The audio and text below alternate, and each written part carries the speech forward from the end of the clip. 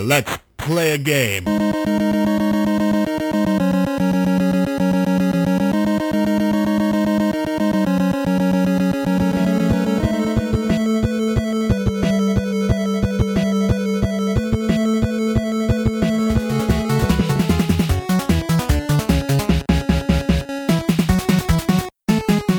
Is it worth it? All right, so tell me all about your dog and its glands.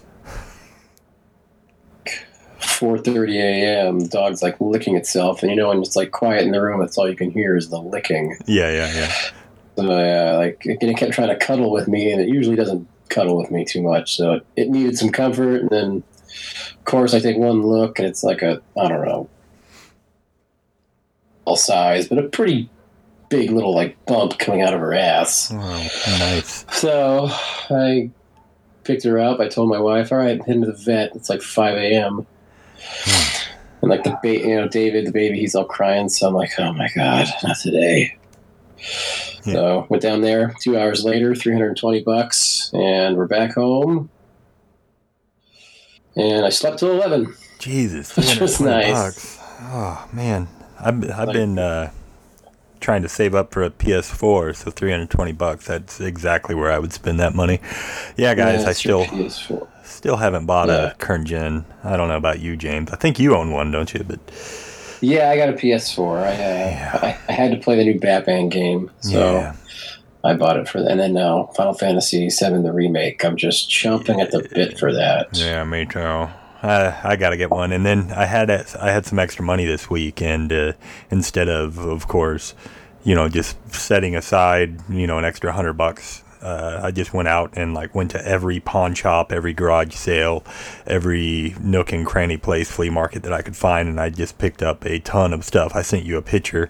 Nothing crazy good. I finally got Smash Brothers for the Wii, which I've been looking for, and I've been trying. Yeah, been trying to find that for cheaper than $20+. The damn thing's like $30 now everywhere you go. And Jesus. I found Melee, the one for GameCube, so many times for like a nickel, and I actually had 3 copies up until earlier this year. I traded off the other 2 copies at $50 a piece. The damn things are worth like $70, so that was pretty good. Jeepers. And I thought, well, I'll just find Melee one of these days out and about, and I just haven't. So when I found one for $20, I was like, yeah, that sounded pretty good, because I've been wanting it forever. So I went ahead and picked that up. I finally got the second KOTOR, or Knights of the Old Republic, for those not in the know. So I picked up the Sith Lords. I already had the other one, and just a bunch of random stuff. I actually did a classic Blaine J, and that I ended up buying an extra copy of a game I already owned, but it was only $1.95, I think, for a copy of Beat City for the DS. So that could be a part of a prize package later or whatever. I've got a pile of Nintendo games and Sega CD stuff. Of course, now Beat City. I don't know, just random extra stuff I've got that if anyone's listening, we'll go ahead and get that out of the way. I've kind of decided, if you have in the past or in the future, if you comment on any of our stuff on Facebook at what is our Facebook page, James? Is It Worth It Podcast? I'll go ahead and select someone randomly every month or so. I don't know how much on top of it I'll be. You know how I am, guys. But I'll just select someone randomly and send you a message via Facebook telling you that you've won a prize. And if you give me your contact information, I'll send you out, a little something, a game of some kind, or something retro gaming related or something. So maybe some incentive to get some of you guys that are on the fence of whether or not you want to go to the page and like it and then comment on something. That is part of the deal, guys. You have to have liked the page. I'm not going to give it to just some rando that decides to tell me to F off or whatever. So like the page and then comment on any of the number of questions that we post on there. James and I both try to post random stuff up, and you guys have been really good about talking on that, and it's been a lot of fun. Anyway, other than that, haven't been doing a lot. You've been playing anything new outside of the game that we're doing for the show? Oh man, no, I have not. I'm just thinking. I did. I've been just Player One. Yeah, right. I just finished it, and I loved it. Yeah, I gotta read that. it should be something. We could probably do a show on that guy. They're doing a movie. Yeah. Directing it and producing it or something. But I don't see how they're going to make this movie because there's like so much licensing they're going to need to get. Yeah. I mean, it's not going to spoil anything, but the main character has like an X-Wing fighter, a DeLorean, and a Firefly class like starship, like all in his possessions. Oh, cool. And it's like crucial that they have that in the story. So I'm like, it's going to be tough to get, Disney and whoever owns Paramount I think, or no, I don't know who owns. I was going to say, I don't know who owns them, but it's gonna be tough. DeLorean. I mean, at this point, that guy went to jail for selling coke or something, and there's no telling who owns that IP at this point. So I don't know. Yeah, I don't know. I did order the Atari Flash 7, so I'm looking forward to getting that. I mean, cool. In the book, he plays all sorts of Atari games, so I'm like, I gotta get that and mess around with that guy. I tell you what, man, the Atari. I know some of you people listening may even be like Atari enthusiasts or whatever. For me, it's like there's nothing on that system that I care for at all. I own a boxed complete Atari. I had one when I was a little kid. It's the first system I ever had. You'd think I'd have some nostalgia for it or something, but outside of like Pitfall and Galaga and some of the Joust is the one I want to play. That's it. But even those, the best games are remade on other systems, and they're far superior. I prefer the the Joust on the NES over the Atari and so on and so forth. So, yeah, I went through. I think I've told this story before, but I bought a Atari and like a buttload of games, and as soon as I got one, I went out and I knew where someone was selling just Atari games for 50 cents a piece, and I bought every game he had that I didn't already get from that bundle, so I ended up with quite a few, and I brought it home, I plugged it all up, damn thing still works like a charm, and I'm just playing one after another. I give every game about 2 to 3 minutes, and figure out what it's all about, and I go through the entirety of it in a couple hours, and I go, God, there wasn't one thing in there that I'd want to play again, really. And so I looked up online what are the must-own Atari games, and I think 7 out of the 10 on the IGN list or whatever it was I found I already owned, and I was like, really? Because these weren't very good. There are a few that are, they're good for the Atari, but I mean, there's just not a lot you can do with 4 bits, and just notoriously hard to program for and whatnot. Really not a lot you can do. So, but nostalgia paints a pretty picture for a lot of people, and they really enjoy that system. And I'm literally right now sitting in my game room wearing an Atari logoed shirt. So it's not to say I don't appreciate Atari, guys, but it's like there's no role playing games on Atari, which is my favorite stuff. There's nothing outside of very simple things. Even the Pac-Man that's on Atari is a really bad version of Pac-Man. The Donkey Kong is a really bad version of Donkey Kong, or not very good anyway. They're fine, they're playable, but they're not as good as you would get on other systems and what have you. So, but yeah, I've been playing a lot of Fallout 3. Not 3, excuse me, New Vegas. That's the one that was kind of like I've owned it forever. It's been a blind spot in my like gaming history, and I was looking at like, okay, what can I play while on vacation that I can really sink my teeth into? And I was like, well, I never wanted to start this up because I knew I'd spend 60 hours at least playing it. And then I was like, well, I got the week off, so I've been playing the hell out of that, really enjoying it. Falling into my old tropes. I don't know, like, depending on what game I play, I fall into a certain type of player. I can't seem to get out of it. Whenever I play a Fallout game, I always end up playing with melee weapons or melee weapons rather than using like guns and stuff. So I'm really having a really fun time, like just cranking my melee stat all the way to the max and running around with a pair of brass knuckles and like one-shot punching robots and whatnot. It's just like really fun to me, having a good time. And of course, I go off the rails a lot. I'll go, okay, it auto-saved. I wonder if I could kill this whole town, and I'll just like decimate a town and then reset it, stuff like that. Just stupid stuff. And that's what those games are really for. I mean, there are quests and stuff, but you could really play them in any order and do whatever it is you want to do with them and just have your own fun, and that was what makes them so great. So really having a lot of fun with that. But that's not what we're going to be talking about This week, or this month rather, I should say, on Is It Worth It podcast. Hello again, and welcome to yet another Is It Worth It podcast. If you're not familiar with the show, what we normally do is we pull down a game from our shelves, James and I, and we talk about it and tell you whether or not we feel it's worth it for its current eBay price. Hi, I'm your host, Blaine J, and with me, as always, co-host Mr. James Milholland. Heyo. Yeah, and if you haven't gathered, we talk about a different game every month, and this month we're talking about something that, man, if you haven't played this one already, you're living under a rock or you just don't like good games. The game is Symphony of the Night, which first appeared on, the PlayStation back in 97, 98? I think it was like 97.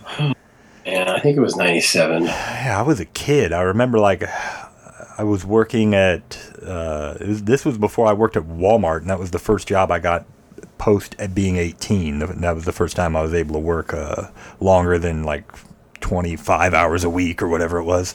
So yeah, this is quite an old game, and if you're not familiar with Castlevania Symphony Night, again, you've been living under a rock, or you found this podcast because you liked different Castlevanias. Maybe you're a big fan of Castlevania for the PlayStation 3. I don't know why you would be. Maybe you really like Patrick Stewart or something.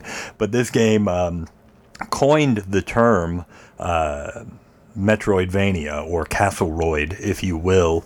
It's basically a game where you play through, and you do have a lot of systems, and we'll get into all the different systems, but you can level up in various ways and get stronger that way.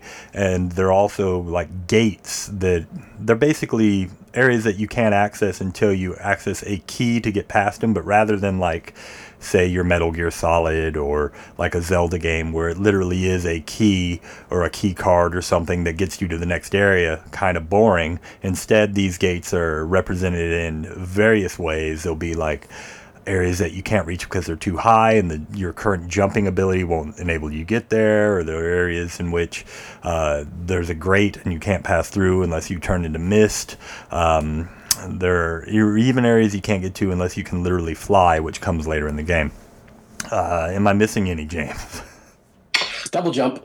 Yeah, the double jump is the first one you get. Yeah, we'll just go through them, I guess. You get the double jump first, and these are represented as relics, right? They're these permanent items that you can get that for some damn reason you can turn on and off. You literally have no reason that I can discern to ever turn them off, except for there is one with the and it's the first one you get to, I think or the second one, where when you kill an enemy, their name will appear on screen. Sometimes when that name would appear on screen, it would cover up enemies coming at me, and I wouldn't be able to see them in time. I think this is exclusive to the PSP version, which is the version I played. I think, James, you also played this version, right? Correct. Yeah, and what was really cool about this is it actually comes as part of a it doesn't mention Symphony Night. I think it does briefly on the back that you can unlock it, but it's actually a port of Rondo of Blood, which is a game that never came over to here. We got Dracula X, which is kind of Rondo of Blood, but not quite, for the Super Nintendo, and that's quite a rare game. And then Rondo of Blood was made for the TurboGrafx 16, and I never actually made it over here to the States. So really great game. It plays more like a classic Castlevania in the way that you're just going from left to right, platforming. You get your sub-weapons. The one thing that made the game a little different in that version over the other Castlevanias, like say Castlevania the original or whatever, is that when you did get a sub-weapon, you could use a item crush ability, which would cause, instead of just throwing your axe, you would use up a bunch more hearts and throw a bunch of axes, or instead of throwing one dagger, you'd use up a bunch of hearts and throw a whole buttload of daggers, etc. And it was really good. It's a great game. A lot of cool stuff. There are some secrets in that as well, where you can unlock some other characters to play through as, and different alternating branches and paths that you can go. So there's a lot of replay value. The game is fucking balls hard. Luckily, they put the unlockable Symphony of the Night relatively early into the game. It still took me a good hour to get there. How long did it take you, James? Oh man, it took me an hour or two. I did it a long time ago. I bought the game in played until I could get to Symphony of the Night. Then I started playing Symphony of the Night. Yeah, exactly. Yeah. Oh, such a great game. And indeed, and we'll get back into the systems in a minute and the relics and stuff, but I do want to mention the very famous beginning of this game, because you do start the game off as Richter Belmont, who is a character in Rondo of Blood. He's one of the Belmont line, and then you fight Dracula. At the very beginning of the game, there's a famous scene where Dracula says, "What is a man but a miserable pile of secrets?" And he throws down his goblet, and then he says, "Have at you!" And you fight the last boss of Rondo of Blood at the very beginning of the game. And it's not too tough a fight. It's actually pretty easy. It can't be lost because... what's her name? Is it Maria? Or someone will show up and say, "Richter, I'll give you my strength." And you can't die, but there is a reason that you would want to do better. And do you know that reason, James? No, I don't. Well, I think I know what you're talking about, but I don't know. What is the reason? Oh, okay. Well, I was going to give you an opportunity to tell the audience. But basically, depending on what you do at the beginning of the game, you're playing as Richter very briefly, like I said, fight Dracula.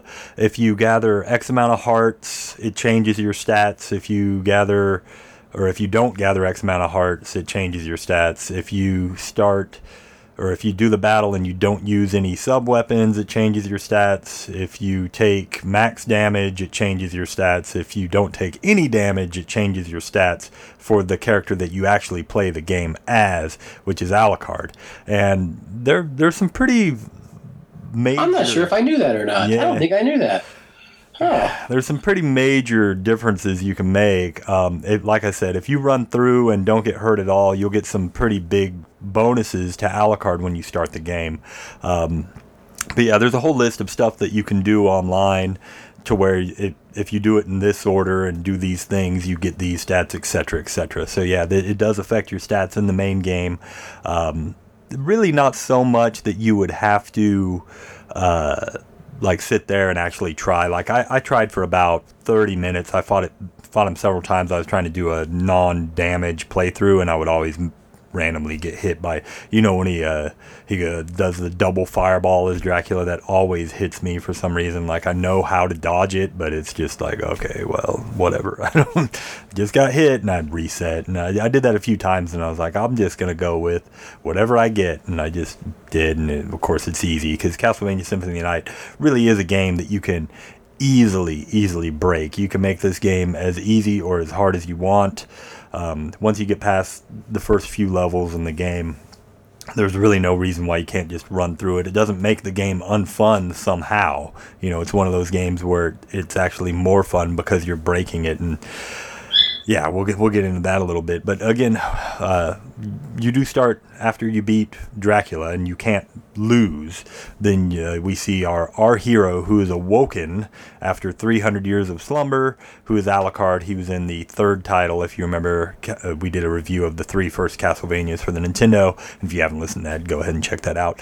And one of the characters is Alucard, the son of Dracula. And again, I didn't realize for literal years, I was in my 20s when I finally realized that Alucard was Dracula spelled backwards, because that is just like, for whatever reason, that eludes me every time. If you spell something backwards, unless it's like a very small word and very obvious, I'm like, so yeah, that one got me. And yeah, you play as Alucard, and he's like super beefy, but then some shit happens. Why don't you tell everyone what happens after that, Jim?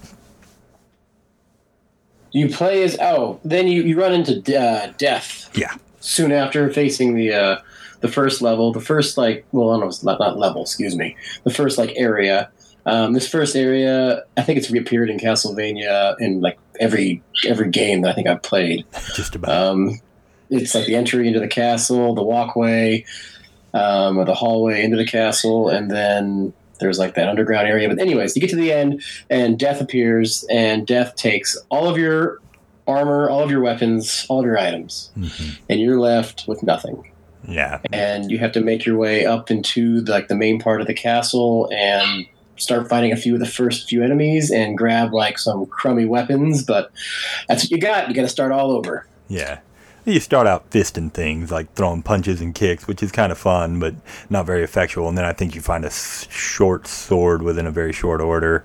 And yeah, you're pretty... Red Rust you're pretty after that. Yeah, the Red Rust, yeah. But you were aware that there's a way that you can keep all the Alucard armor, yeah? Yeah, there's a glitch.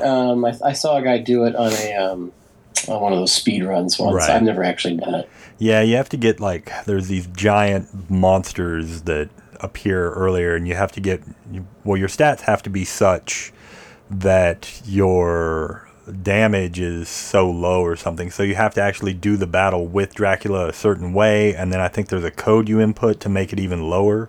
It, like, raises your luck to 99 or something. Mm-hmm. Yeah. And you do that, and then, like, when that enemy hits you, it'll hit you instead of, like, just a little bit, it'll actually knock you, if you do it right, across the very next screen all the way, and you'll just, like, be shot right past death, and you'll never get that cutscene where death just takes all your shit.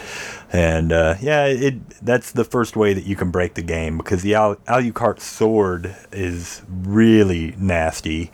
It's one of the best damage dealing, probably the third best damage dealing weapon in the game, maybe fourth, but it's really good. The Alucard shield is insane, especially with a weapon we'll get later on, and we'll get into that, but really good stuff. It makes you almost invincible from the get-go. So, but because you've inputted this code to make all your other stats except for luck so much lower, having that additional armor really is kind of evening it out. But as I said earlier with the relics, I think the first one you get is like really stupid. It's like it enables you to get items from candles, which you'd think, well, yes, that's just a staple anyway. But yeah, they were just looking to fill space, I guess, and they were giving us whatever, and that gives you the idea that, oh, so I'm going to get stuff that unlocks various things throughout this game. And yeah, you start off with very little abilities. You have like a really short jump. You can dash backwards, which I've seen some people use to like really good use, but I never really used it much except to like exit out of a room really quickly. Like if I needed to kill something over and over and I walked into a room, I would kill it and then I'd dash backwards, kill it, and see if it would drop the item that I was looking for, you know. In the speed runs, people use that as their like main mode of transportation. Yeah. Because it's faster than running. I know. Oh, God, and it's annoying. It's like when you watch the Zelda speedruns for, Ocarina, I think it is, and all they do is that stupid roll everywhere. And you're like, oh, my God, I get it. I get you're trying to shave time off, but, God, how did you manage to play this that many times in that way? It's just, teach their own, you know, but I can't hardly watch that crap.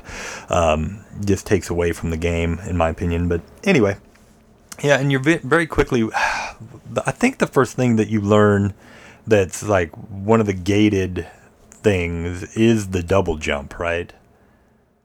In the first hour or so you get it. Yeah, and double jump, it's been in a lot of games. There's tons of games with this ability. Basically, you jump, and then at the height of your jump, you hit the jump button again, and you just get an extra smaller jump. So now, once you get that, you're able to get to some areas that you weren't able to get to previously, to grab a few little power-ups here and there.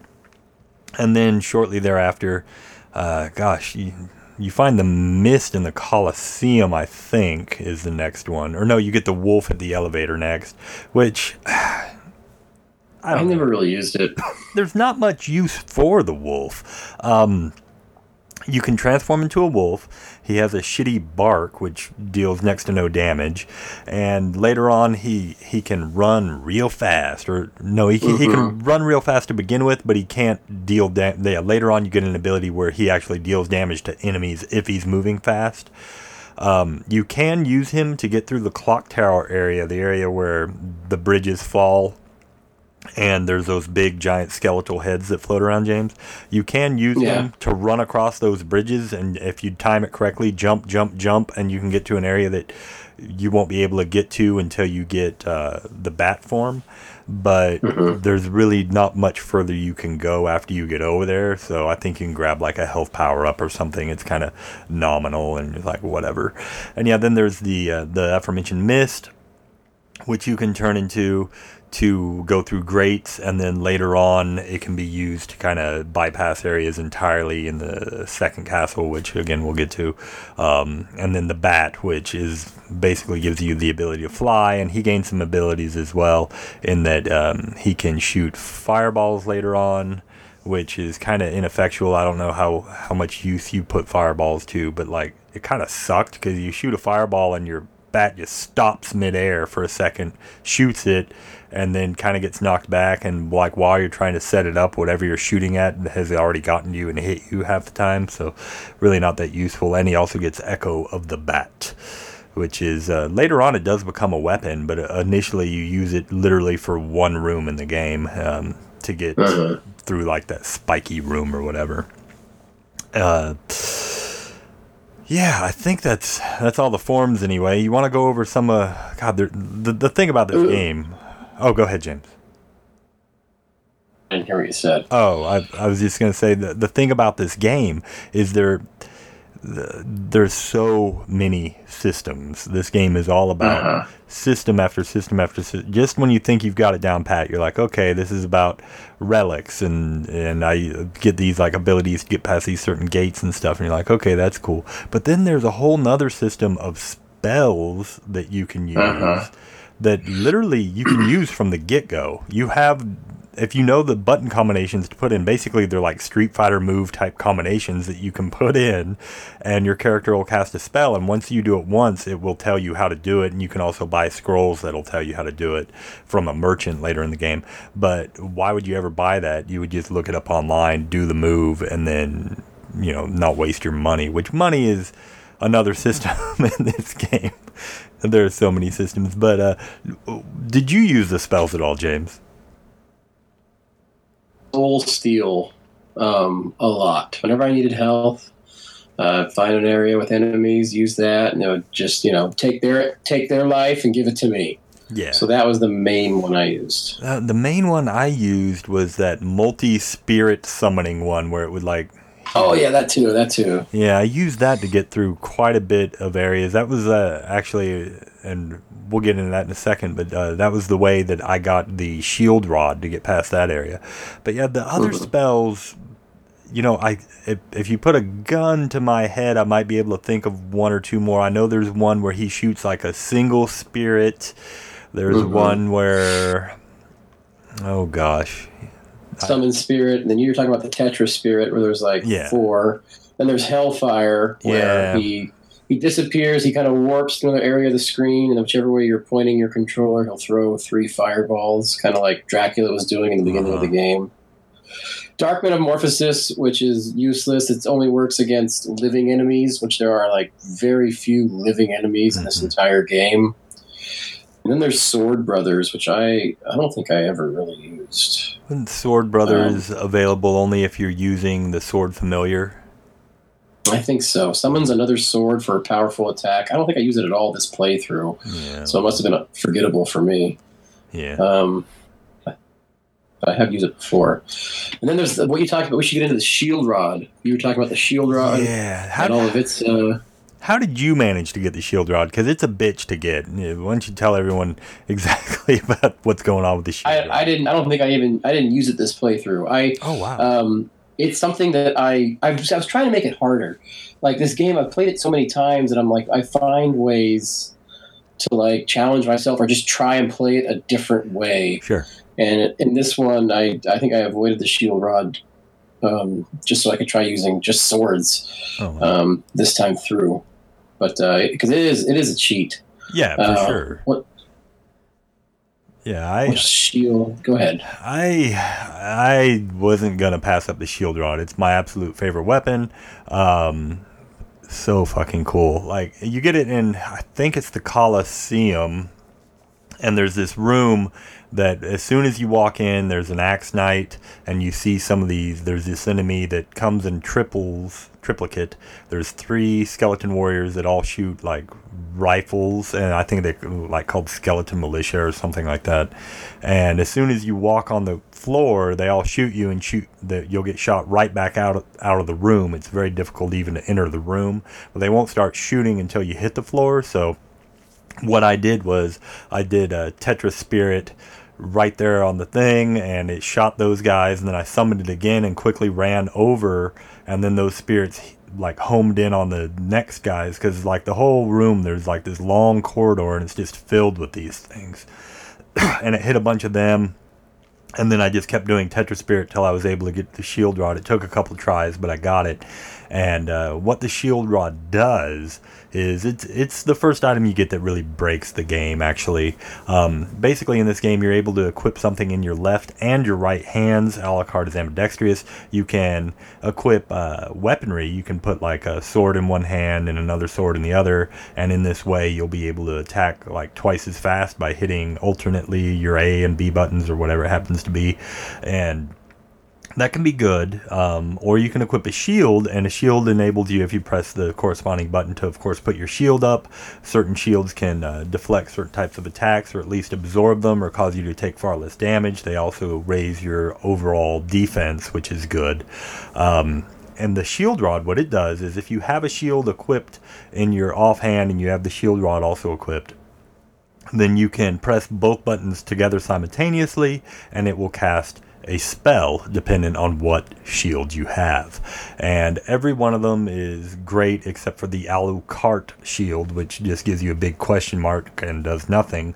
But every other shield in the game does stuff like, I don't know, I don't have a list in front of me, but I know the leather shield is like a defense up. That's a huge one. There's one that's like intelligence up.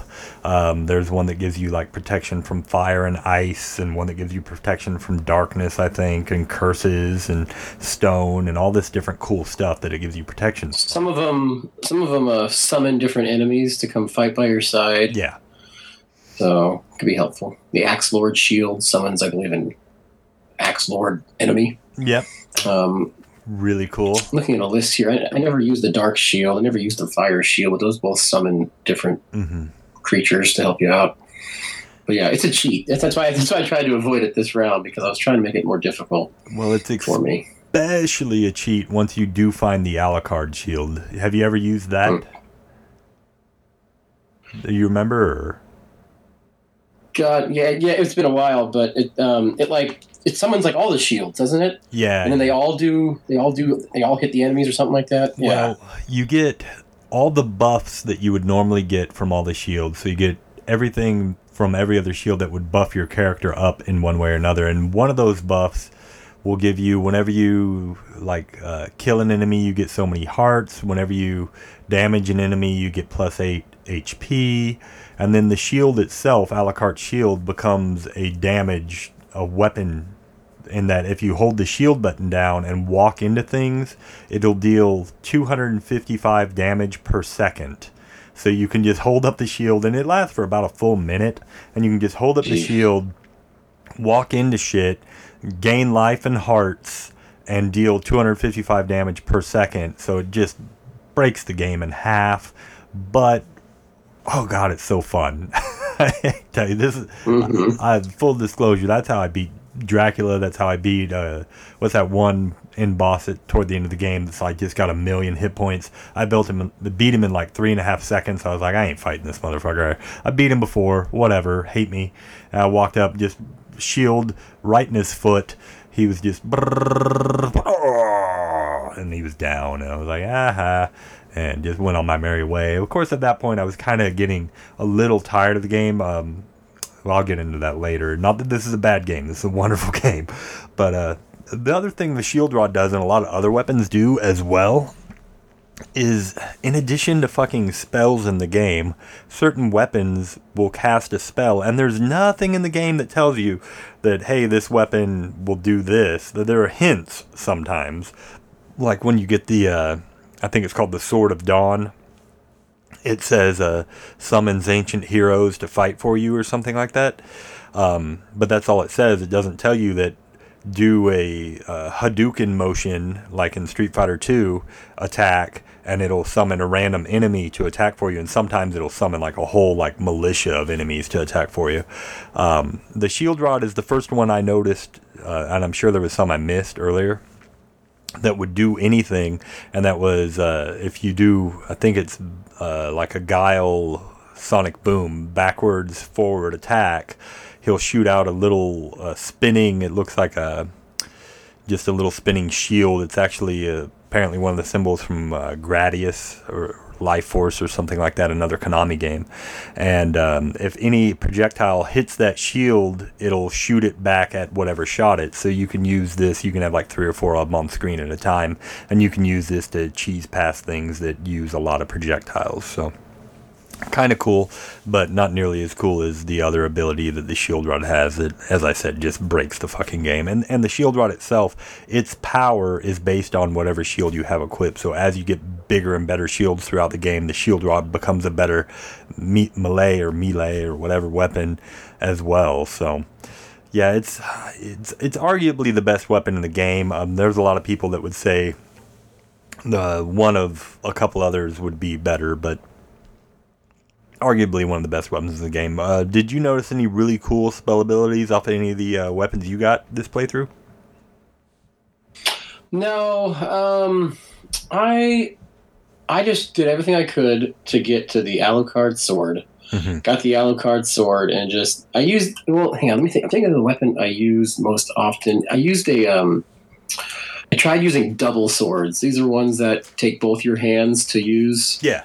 And I was trying to go through the game as far as I could with those. I got to a certain point though where I was just getting my butt handed to me, so I had to switch over. But it was like the Masamune, Muramasa, like all the Japanese like katana swords. I was working with those quite a bit until I finally had to give up and go to the Alucard sword. Right. But yeah, as soon as I got the aforementioned Sword of Dawn, I was using that almost exclusively for a while before I went back to the shield rod and such. But it looks so cool. It is a two-handed weapon, and it looks really cool. It looks like a big lightsaber, a big red Darth Vader lightsaber, which is really cool. And then it does summon the enemies and stuff that I said, that will attack for you. But yeah, there was I found a jeweled sword that I noticed if I did a Hadouken, it would shoot out gold onto the ground that you could then pick up, but it wouldn't add to your gold. And it wouldn't hurt enemies, so I have no idea what the use for that was. The Alucard sword actually does have an ability where if you do, I think it's the Guile motion, he will warp ahead of himself, attack twice backwards, and then warp back, which is kind of cool. It does a lot of damage. Gosh, what else? There's like a million things that do stuff in this game, and I'm going to forget the half of them. There was one that I used a lot in this playthrough. It was called like the Lunar Rod or something. Did you get that one? I did. I didn't use it. It's not very good in it of itself, but it has an ability where if you do a Hadouken, like 5 crescent moons will appear behind you and then shoot forward. And they deal massive damage and hit multiple times, and it basically covers the screen. And I used it to cheese past some enemies that I couldn't beat earlier than I should have. And yeah, it was really great in that regard. Like I said, there's a bunch of others, and I'm gonna forget half of them. I know there's one that shoots a bow and arrow. I forget again the half of them. But yeah, just one more system, completely unnecessary, that you can use in this game. Let's see. Let's get into. How about sub-weapons? What sub-weapon was your weapon of choice? Gosh, and this game has a ton of sub-weapons. Usually in a Castlevania, you have dagger, cross, axe, holy water, timepiece. Right? It's those 5. Yeah. I think I didn't miss any. Game has those 5. It has those 5. Plus. Is there 5 more? 4 more. Okay. I can think of the Holy Book. Mm-hmm. That stone that rebounds, the rebound stone. Mm-hmm. Then there's call it Vibhuti, but all it is you throw dust on the ground, and it kind of works like holy water. It's garlic. Maybe I'm using it. You're throwing garlic on the ground. And then there's another thing. It's like a gun called Awen or Ajuin. Mm-hmm. It's like a laser gun.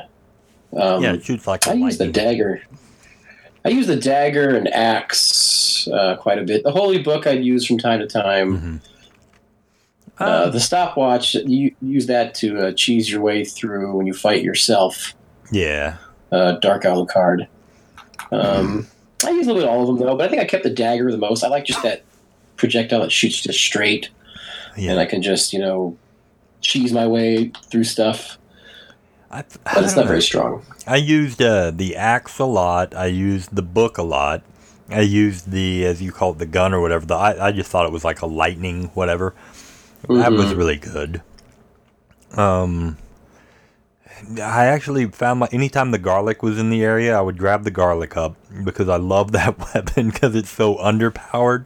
It's kind of like choosing Dan in Street Fighter Alpha or whatever. You're like, yeah, I'm just gonna choose this guy that's by far inferior to everyone else, and it just gives you a little more challenge. Sub weapons, like, they were always there in the game. They're just like one more way to do things. They're never really needed. None of these things are needed. You can go through the game using literally just the attack button and your jumps and whatnot, but they're all there to just flesh out the game a little more. And I thought that was really, really cool. And then in addition to sub-weapons, you have a series of helpers that you can get in the way of familiars. This game has... it's 3 in the original game, I think. And then this game has, an additional 3? Or is it just 2? I'm not even sure. I think I thought they all had 5. You had the bat that follows around your bat. You had the demon that can press buttons. You had the fairy that uses your items to heal. It took me a few playthroughs to realize she was using my stuff, but it is invaluable in a lot of a lot of bosses. The ghost, which I don't really know what the ghost does. It's kind of the same as, I think, just attacks enemies. But the sword, it attacks enemies, and if you get that sword up to a certain level, you can actually use it as a weapon, and it becomes like your strongest weapon in the game. But it takes forever. Yeah, one of the strongest. Yeah, it's past level 50. I think you can actually equip it. And I think I did it once on a playthrough when I was like in middle school or high school, but I have not done it since. I've tried, but it takes too long. I got mine to 48 in this playthrough, and I beat the game before I could really mess with it. So, is what it is. But and then the PlayStation, or the PSP version rather, has additional ones. I'm not sure if there's one for each, but there's definitely an additional fairy. I found another fairy. This appeared to be the same thing, a slightly different sprite, and spelled differently. Instead of the IE, it was the RY spelling of fairy. And yeah, it seemed to do the exact same thing. And then a big-nosed demon, which again... That's right, I remember that now. Seemed to be the exact same demon. And if there was a difference between them, I didn't see it. I didn't look it up to see whether or not there was a difference. Outside of appearance, I don't know that there was. The only ones I'm told, I was reading about it online, that are really worth leveling up, like the fairy, once you level her up like so high, she'll do some really cool stuff for you healing wise, but if you break the game in any number of ways, she's not really necessary. The sword is by far, everyone says that's the one you want to level up, if any of them. It's really great, especially later levels. The demon, on later levels, he'll start casting spells, like fire spells and ice spells and lightning spells and stuff, but it's random when he'll do it. I think the ghost is much the same, like also has some kind of weird spells or something that he'll cast, but is really sporadic with it. And the bat is largely terrible. It's just really bad, but as you level it, it will bring additional more of them. Yeah. Additional bats. And the other thing that it will do is if you turn into a bat, it and its like posse will follow you and attack in tandem with you as you're the bat, so you can become a more powerful flyer in that way. Again, it's really not needed. It's just one of those things that it's like, if you want to do it, you can do it, and it's pretty cool. The other really cute thing that does, I don't know if you ever did it, if you're in bat form and you have the bat summoned, when you turn into the bat, your little familiar bat will have a little heart symbol above its head, like, oh, I'm in love. And then if you turn back into Alucard, it has a confused symbol above its head, like, hey, what's going on here? Question mark. Yeah, and then like the ghost, I think if you turn into the bat or the wolf, no, I think it's just the bat. The ghost will get a confused look and actually fly away. It won't stay with you.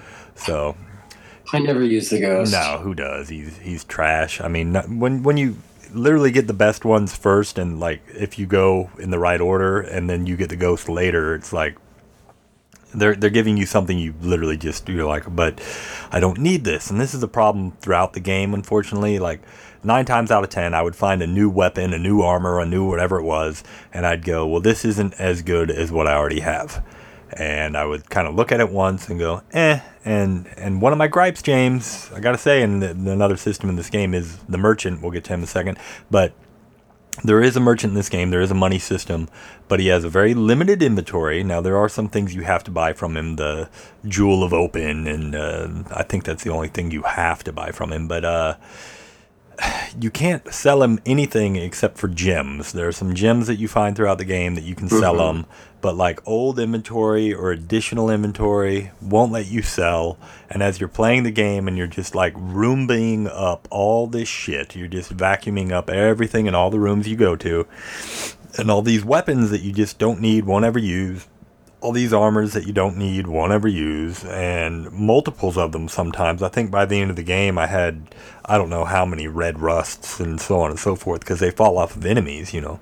And you can't sell them. They're just like extra in your inventory, and it gets kind of annoying going through this massive inventory to find the one thing you need to equip or de-equip or whatever. And I didn't like that. The other thing I really didn't like was the healing system in regards to food. And why don't you tell everyone why I hate it, James? Because you got to go into your inventory screen. You have to select the food to one of your hands, either your sword hand or your shield hand. You then have to go back to your game of play. You have to hit the button, and the food drops on the ground, right? You got to step on it. Yeah. And then the potions, I think the potions you drink right away. Yeah. But I think the food you can actually step on. Which is just insane. And you get some food that's like, it gives you like 5 HP or 10 HP, like some smaller thing. It's like, and then, you know, they get the bigger stuff later on, but why do you even have the small stuff? I mean, it's interesting. It's cool. Don't get me wrong. I like the idea of having all these different... It's kind of like the aforementioned, we were talking briefly about me playing Fallout, and Fallout has all these different foods that you can eat to heal you a very small degree, and you use them in lieu of using like your stim packs, or in this case potions, because potions are more valuable and rarer commodity than the food is, except that in Symphony of Night that's not necessarily true, because you can buy potions from the merchant, and that's about the only thing you're going to want to buy from the merchant. So you just are left with like this huge amount of potions as well. And yeah, you've got all these foods that I never really used hardly any of them. Every now and then I would use them for laughs. You know, here's Alucard, equip a turkey, throw it on the ground, step on it to eat it. Whatever, you know, get your Frankfurter, which is clearly not a Frankfurter. It's obviously a corn dog. Throw it on the ground, eat it, 15 HP. Woo! The one I really did like that was hilarious was Peanuts. Did you have an opportunity to mess with Peanuts? I don't think I did mess with Peanuts. Well, it's like, it says, delicious, difficult to eat, right? And when you use it as an item, Alucard flicks it with his finger up in the air, and you have to catch it by placing his head directly below it before it hits the ground. And if it hits him in the face, if it hits him in the face, you gain 1 HP. And if it falls to the ground, you gain nothing. Gosh. Just one of those multiple things. And then another item that you can get throughout the game, and just another fucking system of Symphony of the Night, another item that you can get, or items that you can get, are these like one-use items that you can use to either attack once or attack all enemies on screen. And I never used any of them really, except for like to try it once, like, ooh, magic missile, and you try it and you're like, okay, that does what I thought it would do. And you know, or a ninja star. And then there's like the one that's really good is what Portrait of Sire or something like that. Power of Sire. I always use that one on Dracula because that is Dracula. So you're using Dracula against Dracula. Yo, dog, Yeah, I heard you like Dracula, so I got this portrait of Dracula to use on your Dracula. Yeah, it's like a painting of Dracula, and when you use it, it deals like massive damage to everything on screen. It's really the only one that's worth a damn that I know of. I'm sure there's some others that have their uses or whatever, but for the most part, they just sat in my inventory. And towards the end, when my inventory was getting so thick because you're unable to drop anything else, I was just using these to get like less shit, less clutter in my inventory. You know, I'm like, okay. So I would just use them just to use them kind of thing. But yeah, they were kind of annoying. They're again, it's cool that they're there. Don't get me wrong. It's like, oh, these are neat. But if they had a different use, like, you know what I think would have been cool, James? If these items were a little more plentiful and kind of like the fairy uses healing items, if maybe like the stupid ghost would use these items. You know, Yeah, I could see that. that would have been neat. You know, it's like, oh, my ghost randomly uses these items, and if they were as plentiful, then it would have been like cool, you know, and not like it would have been shitty if he was just like use your portrait of Sire or whatever, power of Sire, right off the bat on some, you know, skeleton jabroni. But you know, if they did the system right, it could have been really neat. And yeah, missed opportunity, Konami, but no, not really. This game is great. Just again, one more system, and then, gosh, we haven't talked about the merchant in entirety yet. You do get money throughout the game, and you can collect these jewels and stuff to sell to the merchant to get additional money, but there's really not a lot you can buy from them. I think there's like one Technicolor cloak, which is pretty funny because they call it like Joshua's Technicolor cloak or something, and it's from the Technicolor. God, what was the name of that play? The Technicolor Rainbow or something. Dreamcoat. Yeah, the Technicolor Dreamcoat. Yeah. It's from that, and its stats are nominal at best. It's just a cape, and you can I get it every time for some reason. Though I spend like $30,000. And yeah, I make it look yellow on yellow. So I'm wearing a big banana running around the castle for just for fun until I get to the next cloak, which is much better. But while we're talking about it, I mean, that's the one thing that this game really does great is its visuals are just stellar. This is the epitome of what a 2D sprite can look like. It's amazing. Alucard himself is gorgeous, for lack of a better word. He's got like his Alucard strut where I don't know how else to describe it. If you play the game, you know the Alucard strut. The way he walks is very much like fluid, and that he's it's almost a pompous walk in a sense. Like he's very hurried, but not overly so. He's not exactly running, you know, but he's not exactly walking. You just have to see it. It's very cool. And yeah, everything is just moves just so, and it's just so perfect in the way that it moves. The enemy sprites are gorgeous. And also, they're much bigger than Alucard, so you get a little more detail from them. Oh yeah. But I don't know, the bosses, I can't think of like a real difficult boss. I mean, no. If you leveled up and you just had to mash the crap out of the thing, Galamoth was probably the hardest boss, and that's a gigantic like Egyptian devil looking thing. No, that's the guy that I just walked into with a shield that I was like, fuck this guy. And there's really cool looking bosses. Unfortunately, you don't spend a lot of time with them because you just beat them so quickly. There's Beelzebub, Lord of the Flies, aptly named, because he's just like hanging from the rafters, and you can attack his various body parts to knock them off, and as you destroy different limbs and what have you, the flies that are surrounding him become bigger and bigger and bigger until you actually beat him. But he's pretty weak. You can beat him by the time I got to him, I think it took me 30 seconds, and I didn't really have a lot of time to acknowledge how really good he looked. And there's the other one that's in several Castlevanias, and I forget the name, but it's basically an orb surrounded by floating bodies that create a larger globe around it. That thing's weird. It's horrific. If you ever saw that in reality, that's hiding in the closet time.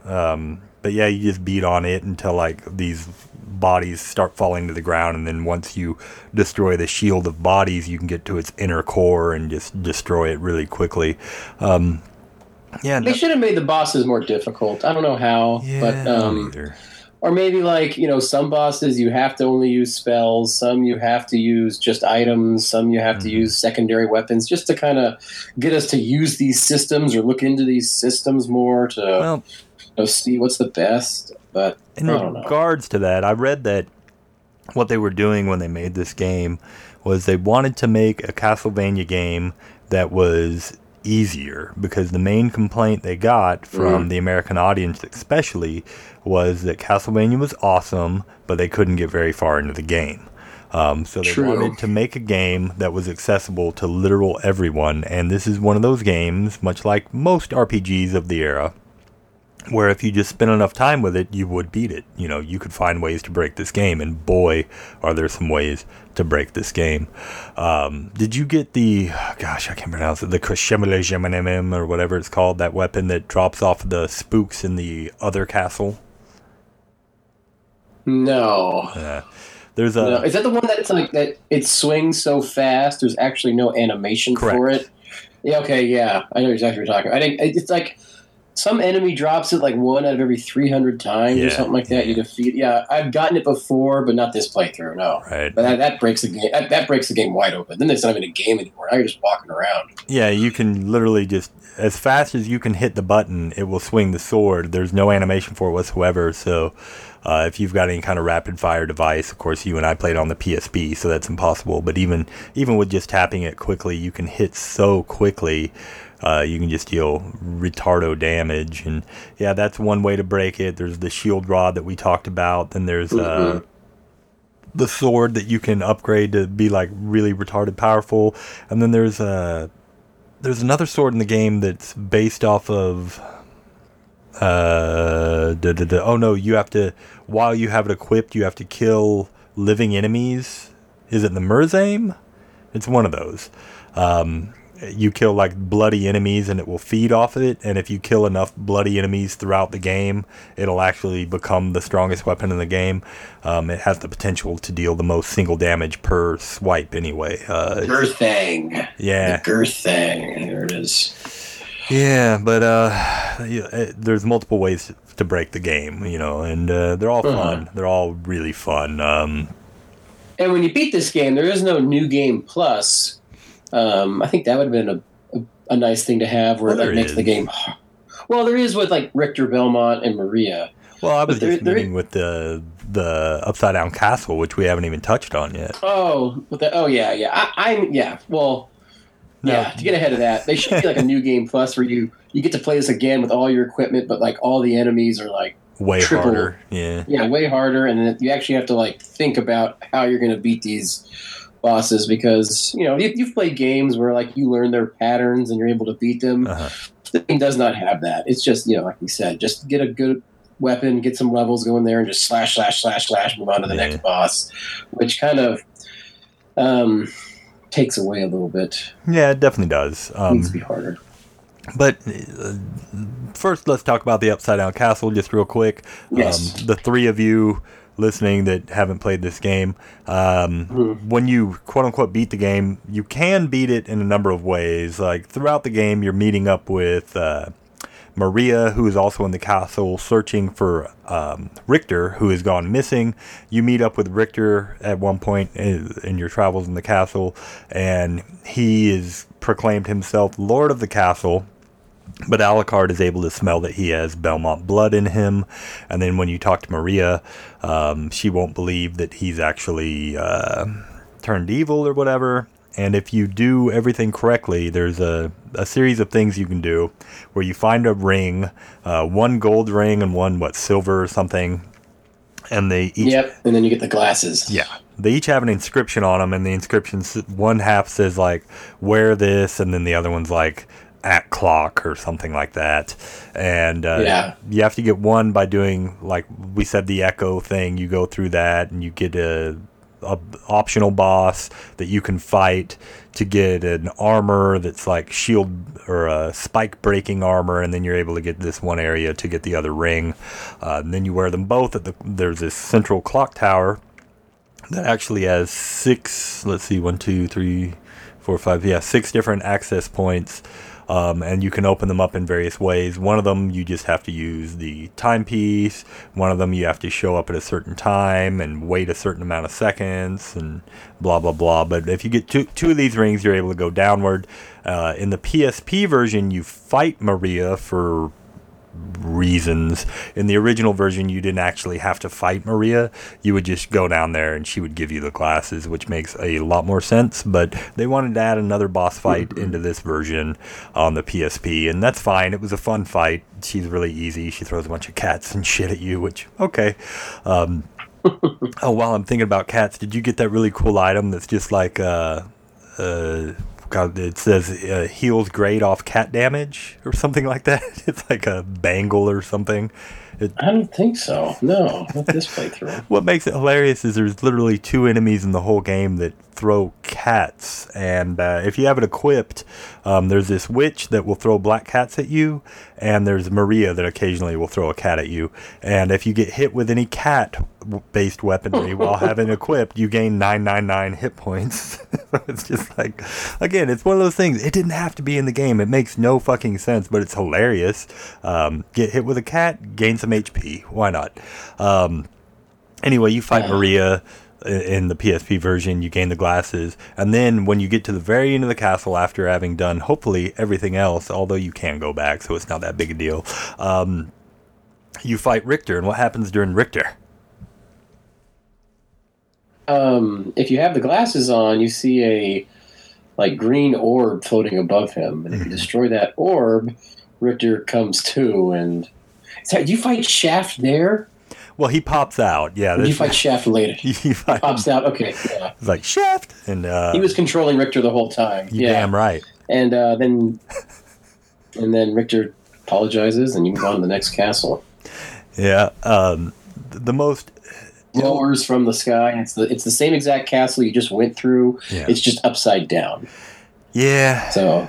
And there's some cool things about this castle. Unfortunately, this is where the game starts getting less fun for me. It's markedly grindy, harder than the first castle. The enemies are a lot stronger. It is a little more grindy. You can just grind to get through it. But a lot of it is just they throw so much shit at you. There's so many enemies on the screen at times. You're just like, okay, this is garbage. The other thing that's not so great is outside of some cool weapons and 2 abilities, you can get the ability to turn your mist into poison and to make your mist last a long time. Outside of those 2, which are, you could say that you're only given that ability because they're throwing so many more enemies at you that they give you those 2 abilities so that you can literally bypass areas you don't want to fight through. You just float right through it, So they're giving you a way to solve a problem that they just created. Because up until this point, you didn't really have that problem. So it's kind of like, okay, thanks. And then there's nothing else really to fight for, to gain. Because at this point, you can already literally fly. And it's like, hey, we got to add more content. Oh, what can we possibly do? The main character can fly. Well, let's just throw so many flying enemies around that it's impossible to get through. And that to me was a little annoying. There was a lot of great stuff in the second castle that I was like, oh man, this is so fucking cool. You fight every boss from the original Castlevania, and with the exception of Frankenstein, they all look really cool. So you fight the original Bat, Frankenstein, Medusa, the Mummy. I'm missing one, I think. The same items from Simon's Quest, don't you? You get all the blank of Vlad from these different enemies.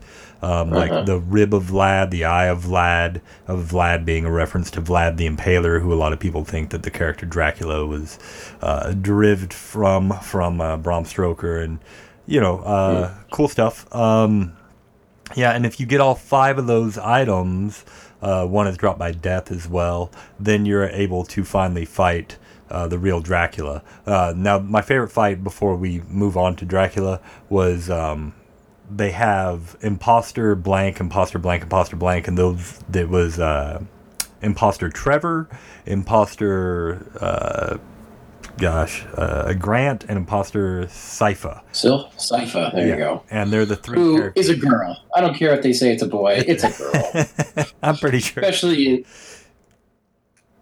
in this game, it looks exactly like a girl. I know, man. I'm with you, but I'm just going by what it says. It's a boy. It's a boy, apparently. But yeah, you fight these three guys, and this fight, again, all the fights are easy, but this fight's kind of cool because they're the three guys from Castlevania 3 Dracula's Curse. Your companions that, Alucard was in that game as well. Of course, he's largely useless in that game. Like, for my money, Grant Dynasty is the way to go. And it's really cool because they incorporate their abilities into this game as well. Grant climbs on the ceiling and is throwing daggers at you. Trevor's just sitting there whipping his ass off at you. Like, he really doesn't have a whole lot of abilities to begin with. But Sypha, if you kill either Grant or Trevor before you kill Sypha, she will cast a spell that will revive them, which is kind of nifty. And she also casts like lightning and ice spells and so on and so forth, but they're pretty easily taken down. But it's just cool that they threw that in there. There's all kinds of little references to past games just all over the effing place, and that's one of them. It's just like, wow, so cool. If you hadn't played Castlevania 3, you wouldn't catch it, but if you did play Castlevania 3 and you caught it, it's just one of those things like, man, it's really neat that they put that in there. Like, the people that made this game genuinely loved its predecessors, which again, it's just like, wow, they were thinking of us, or they're actually fans or whatever. Just, it's so cool. And yeah, you get those 5 items, and you can run through the second castle actually much faster than you did the first one, because you now have this just huge skill set. And as you're going through the second castle, you are able to find all of the Alucard weapons and stuff, and just become OP as shit. And cheese your way through, and then you fight Dracula, who might be the easiest boss battle of them all, as far as Draculas are concerned. I can't think of one that in any other Castlevania game where Dracula went down like such a bitch. But again, they were trying to make this game a lot easier.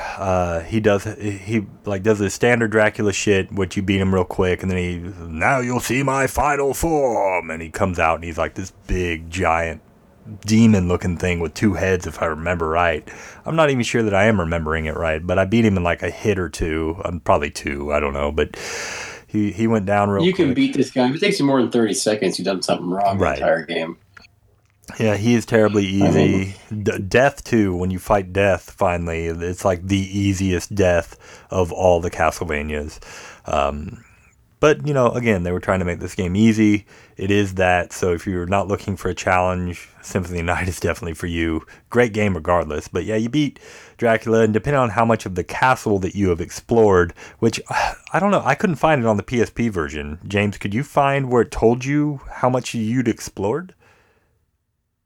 Yeah, it was right when you loaded up, right? Oh, maybe it was. I always thought that maybe I might be remembering like the PlayStation version, but I thought it was right when you loaded up because I was keeping track of it somewhere. Oh, see, I wasn't at all. I was like, where is this shit? Like, I was making sure that I was visiting everything. I had like a map that I pulled on my phone that I was like, okay, there's an area over here. I got to figure out how to get there. Would try not to spoil how to get to areas for myself, but like not letting myself pass those areas up, you know what I mean? So when you beat the game, if you have X amount of it done, you get the quote unquote good ending, which really isn't any better than the bad ending. I think it's like Maria and Alucard are both there by your side, and then Maria, or rather Alucard, will say like, well, I have to go back to sleep now or something, and if you get the good ending, Richter coerces her, Maria that is, he says, hey, why don't you go after him? If anyone can talk him into staying in this world, it's you. And she's like, oh, okay, and she runs off after Alucard to try and get him to stay up, and if you don't get the good ending, she won't, or something. It's like the only difference, which Lottie fucking da, who cares, right? Ending's not so great, plays a cheesy pop type of song that's the only bad song in the entirety of the game, because this game has amongst the best music of any game ever made. So fucking good. And then, yeah, they play a cheesy song and the end. But then you're able to, as you said, kind of New Game Plus in the way of the original PlayStation version. You could type in your name as Richter, and you would be able to start the game as Richter Belmont like you did previously, except this time you play through the whole game as Richter. And the way he navigates areas that Alucard had to use, say, the double jump or the bat, is Richter has a Hadouken type motion where he'll jump in the air with a full-on dragon punch, and you can keep doing that motion to effectively fly. Kind of hard to control, kind of shitty. And then he has all of Richter's moves, you know. He doesn't level up in the way of actual levels, but you can get heart retainers to get him more health, I think. Which I only played as Richter for maybe 20, 30 minutes and was like, yeah, I'm good. But you're also able to play on the PSP version as Maria. If after beating the game you type in your name as Maria. And did you get a chance to do that at all? I have in the past. I didn't this round, but she does. She has a bunch of weird like spells she can cast as she goes through. Throws like owls at people and stuff like that.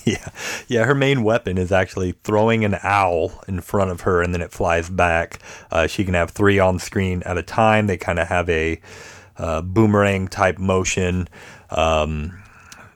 That's about it. She can use a bird, like when she jumps, she can use a bird to fly momentarily upwards, and you can continuously do that to fly.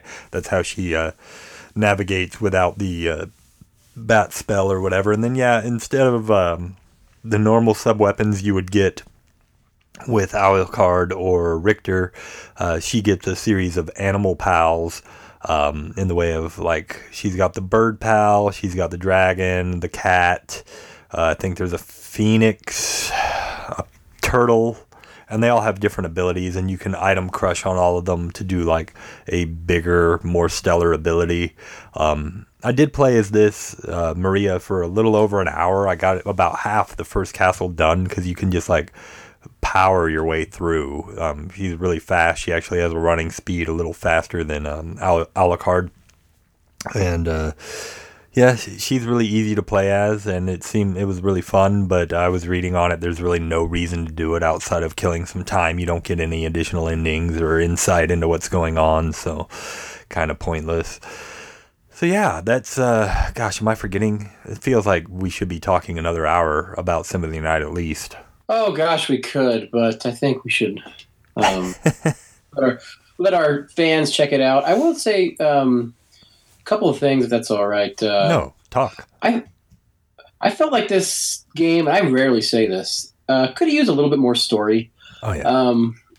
One of my favorite parts in the game is how you save. Is you go into the special save room, kind of like you do in Metroid, and you jump inside a coffin, and it swirls around, saves your progress. Well, there's one that you go into, and it looks funny, and you jump into it, and you actually go into a dream world. And you learn about your mother and kind of how your mother interacted with the world. And it's actually someone's controlling it as a nightmare, so you're remembering it wrong and you fight a battle. But I could use more of that. They pepper a little bit of story here and there with Maria, but you only run into her, 2 or 3 times throughout the game. Richter once or twice. So I could have used just a little bit more.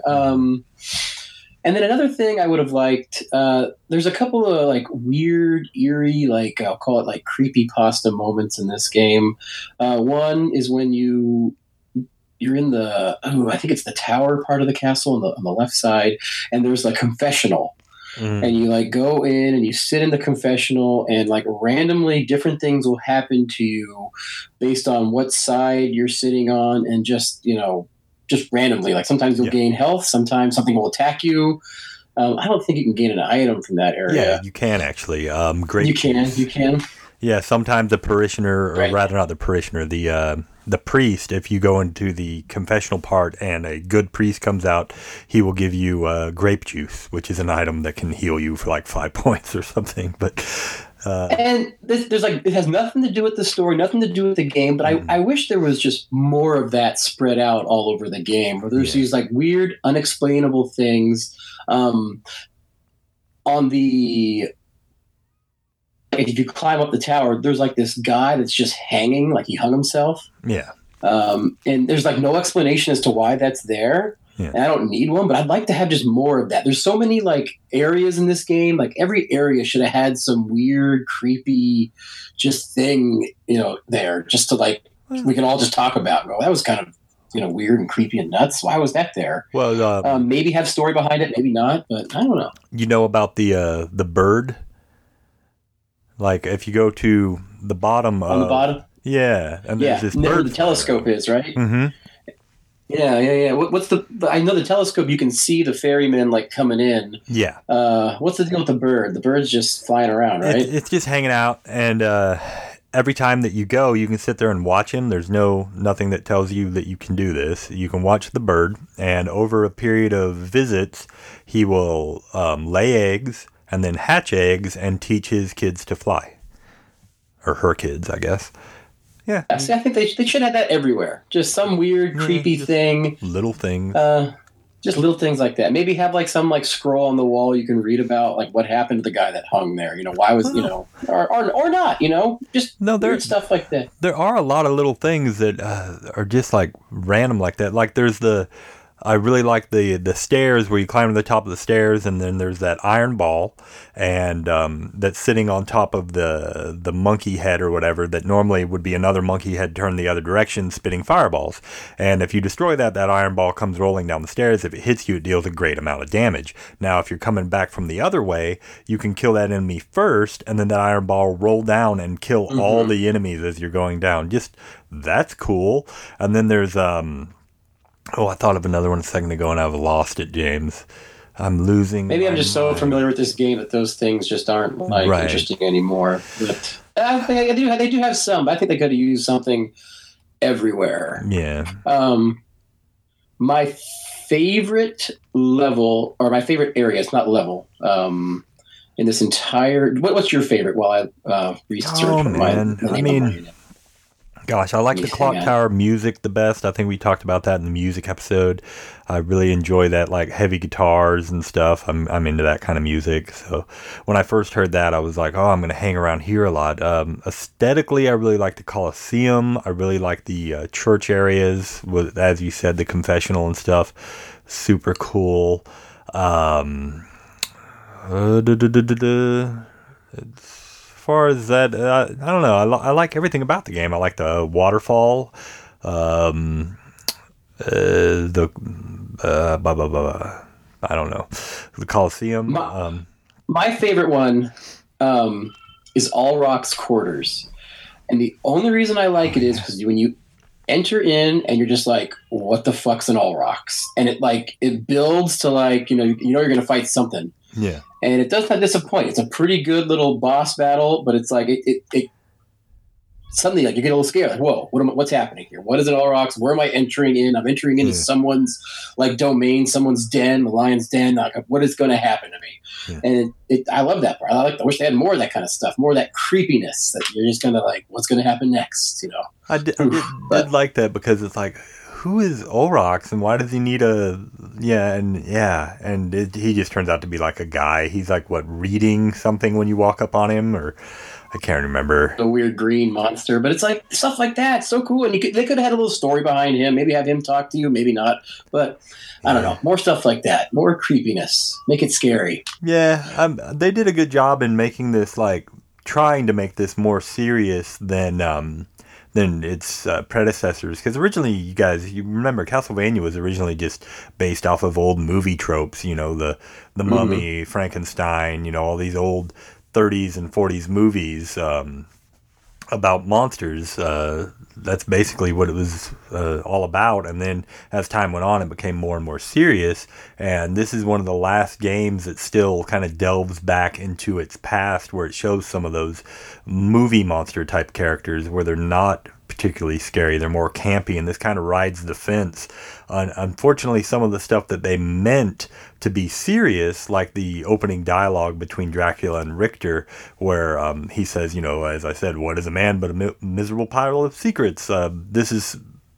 It was meant to be a very serious moment, but because of the poor voice acting and so on, it comes across as very campy. That's actually a quote from a famous, I think, French poet, and I can't remember the guy's name, but kind of out of context in that sequence, the beginning sequence, and not nearly as bad a line as some people make it out to be, but the delivery makes it.